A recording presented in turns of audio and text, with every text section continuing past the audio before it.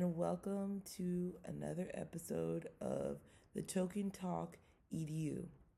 Today, we're looking at something that is relatively old, but still a relatively new age concept in the US, even though it's been around and it has been in the US for centuries. When it comes to cannabis, and this is hashish or hash. Do you know why Europeans smoke spliffs or cannabis tobacco mixed joints and Americans don't? Well, in the 60s and 70s, when cannabis was gaining popularity amongst white college students and the hippie movement in white America, the quality of weed wasn't great. And because of this, mixing it with tobacco to cut it made the toke only worse. So they didn't put tobacco in theirs. But in Europe, they were using hash and smoking hash, which is cannabis resin. And it was common to do a mix of tobacco with this, not only to lessen the harshness of the hash, but to make it smokable and to cut costs as well. Hashish or hash has a long history. So let's start at the beginning. Hashish was first mentioned in Persian writings dating back to about 900 CE. It was the Sufis that were among the first to use hashish by oral consumption. By the 12th century, hashish had spread throughout the Arabic world and into northern Africa. The stories of Marco Polo mention the use of hashish by assassins, which is where the word assassin and hashish have often been claimed to coincide. Assassin, hashish. It was employed by Hassan ibn al-Sabah. Sorry if I'm mispronouncing that. I'm not really good with pronouncing Arabic names, but I'm trying. In the 1378 AD, the Ottoman Emperor Sultan Sachahundi issued the first edicts against eating hashish, because that was the first modes of consuming hashish. In the 17th century AD, the use of hashish, alcohol, and opium spread amongst the population that occupied Constantinople, or what is today currently Turkey. By the late 17th century AD, hashish became a popular trade item between Central and Southern Asia, which also leads into, you guessed it, Europe. By 1798, Napoleon, in his attempts to expand his empire, discovers that the lower class inhabitants of Egypt use hashish. He declares it totally prohibited, but his soldiers return to France, bringing the tradition of smoking hashish with them. In 1843, La Club des Hachishens, or the Hashish Eaters Club, is established in Paris. With tobacco from the US and Americas, the Europeans' taste for hashish grows as well, because they now find a way not to have to eat it, because was the common way. It was why you hear of hash brownies and things like that. It was common to consume it by eating the hash and not actually smoking it. By the 1950s, Morocco, where we commonly think of hash being from nowadays, as well as Afghanistan, Morocco government finds it a tactical way of cultivating the keef in the Rif Mountains to make hashish. By 1966, the Moroccan government is trying to purge out on keef growers in the Rif Mountains. And by the 1980s, despite the Moroccan government's efforts, Morocco becomes one of, if not the largest hashish producing and exporting nation. In 1987, the Moroccan government cracks down on the cannabis cultivation in the lower parts of the Rif Mountains.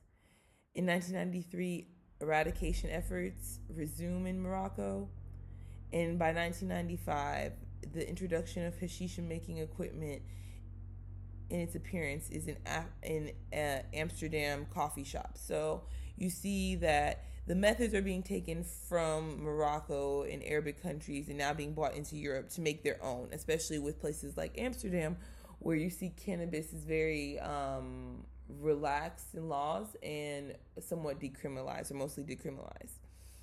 So hashish, like I said, was originally eaten instead of smoked, and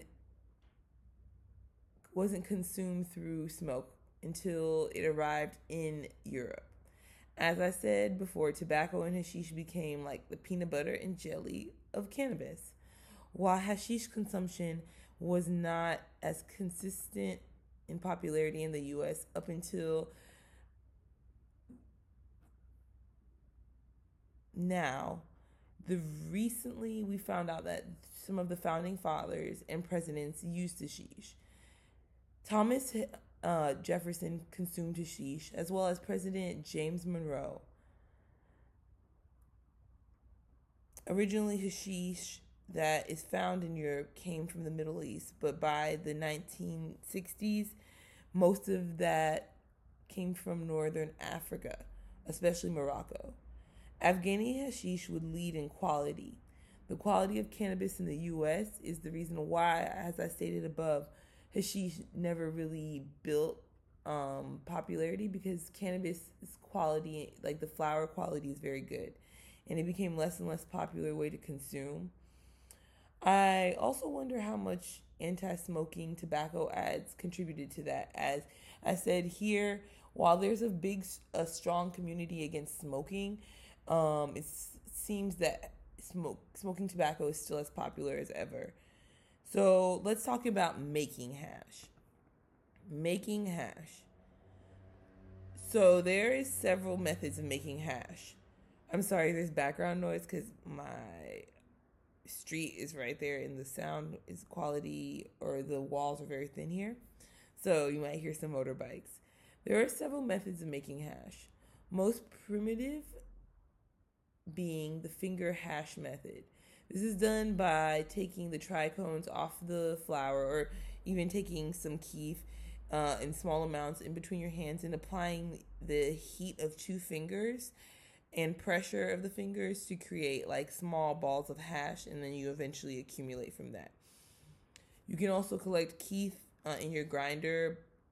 You can collect keef in your grinder by like letting it sift through, sifting it with a sifter and like can method, freezing the bud and sifting it, and then pressing it. Hash comes in many colors and textures. Bubble hash is a common American method that uses coolness instead of heat. That is common in the Arabic methods. So let's go to my experience with hash. My first time experiencing hash was in Morocco in my trip in 2016.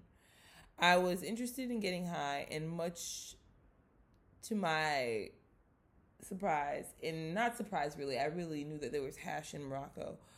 But I found that hash was stronger, and that you could almost find it anywhere in Morocco, like if you ask, because it's not seen. It's something that is actually used among the Arabic or Muslim community, because of the fact that in the Quran it is not spoken out badly against. So they consume it with tobacco. I don't use tobacco. So I made the long strips and rolled them into like joints. We got it from my cabbie that was giving us rides from our Airbnb into the city of Marrakesh.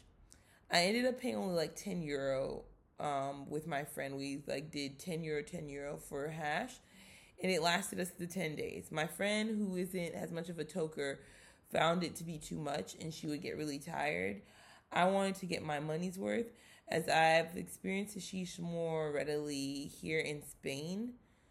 In my travels, I found that throughout Europe, I found that it's the easiest way to get high, as it's more common than flower, but it's much more intense and it's needs an air of precaution. I also think like it's harder to smoke and consume, so you're gonna have to figure out like, do I want to consume this with tobacco or some type of filler, or you can also like try to find CBD flower. I think that's pretty easy to find here, hemp flower. The fact that hashish lasts stronger than smoking flower is derived of cannabis means there is a more chemical process or a chemical process. Cannabis not being legal means that while hashish is purchased on the black market, it can not only means that when hashish is purchased on the black market, that it can not only have chemical contaminants but also fecal matter. A recent test of the street hash in Madrid found that about 75% of samples from the street were contaminated with fecal matter. This is due to the mode of transportation and trafficking from Morocco and other countries, which is usually rectal. Of course, you can make your own or purchase hash that is made without contaminants. Many of the CSCs or cannabis social clubs in Spain offer a hash selection that is made in-house, and the same for many dispensaries in North America now. So what do you think about hashish? Have you ever tried it, or would you try it? Let's discuss this more on IG, where you can follow me at the Token Talk EDU, or in the FB group, the Token Tribe. Thank you for joining me on another episode of the Token Talk EDU, education for controlling your life despite your vice.